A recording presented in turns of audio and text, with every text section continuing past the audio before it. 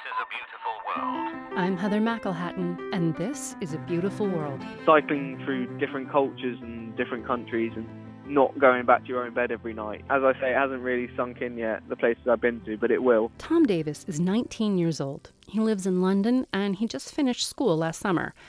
And he wanted to do something different for his gap year. So, since he was an enthusiastic cyclist, he decided to bicycle around the world. My family were incredibly supportive. I think my mum probably thought I was joking.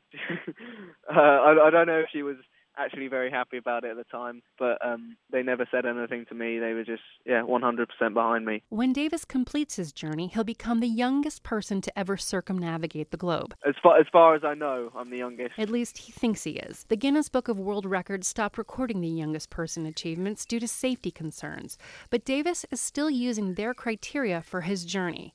He has to use the same bike for the entire trip. No drafting. He has to start and finish at the same point.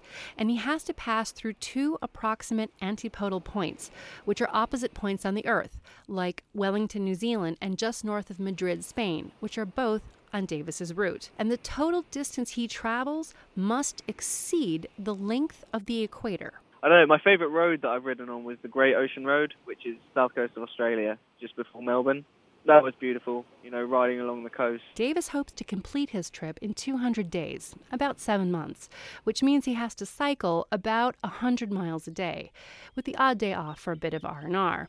And on his journey, he's keeping a detailed blog with interactive maps and photographs of the scenes and souls he meets along his route, which sounds as exotic as it does exhausting. So the first leg was London to Istanbul, and went down the west coast and up the east coast of India. And then I flew to Myanmar, and I went down to Singapore. And I did all of the south coast of Australia in New Zealand and flew from there to San Francisco. Eventually I'm flying out of Boston to Lisbon. And then the final bit is from there up through Portugal, Spain, France to London again. Not only will Davies be the youngest person to circumnavigate the globe, he's doing it for charity. 3 charities. One is called Sahana Research Fund. It focuses on researching for a really nasty skin condition. The second one is prostate cancer. And the third one helps underprivileged young people.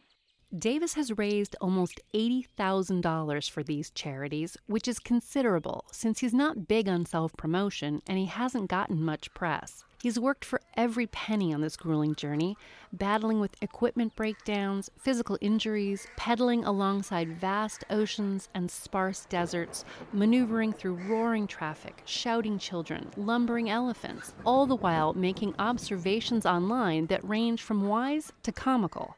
Like the Greeks put too many onions in their salad, and nobody knows the plural word for moose in Canada. And the worst thing about Australia is that the men wear Uggs.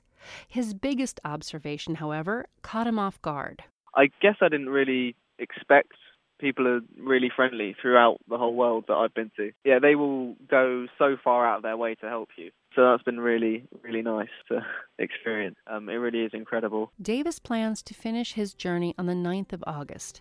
That's when he'll return back home to London, having pedaled over 18,000 miles all around the world. My idea of the beautiful world is somewhere where everything's really relaxed and just a general kind of laid-back attitude, I guess. I think taking yourself too seriously is the wrong way to go about life.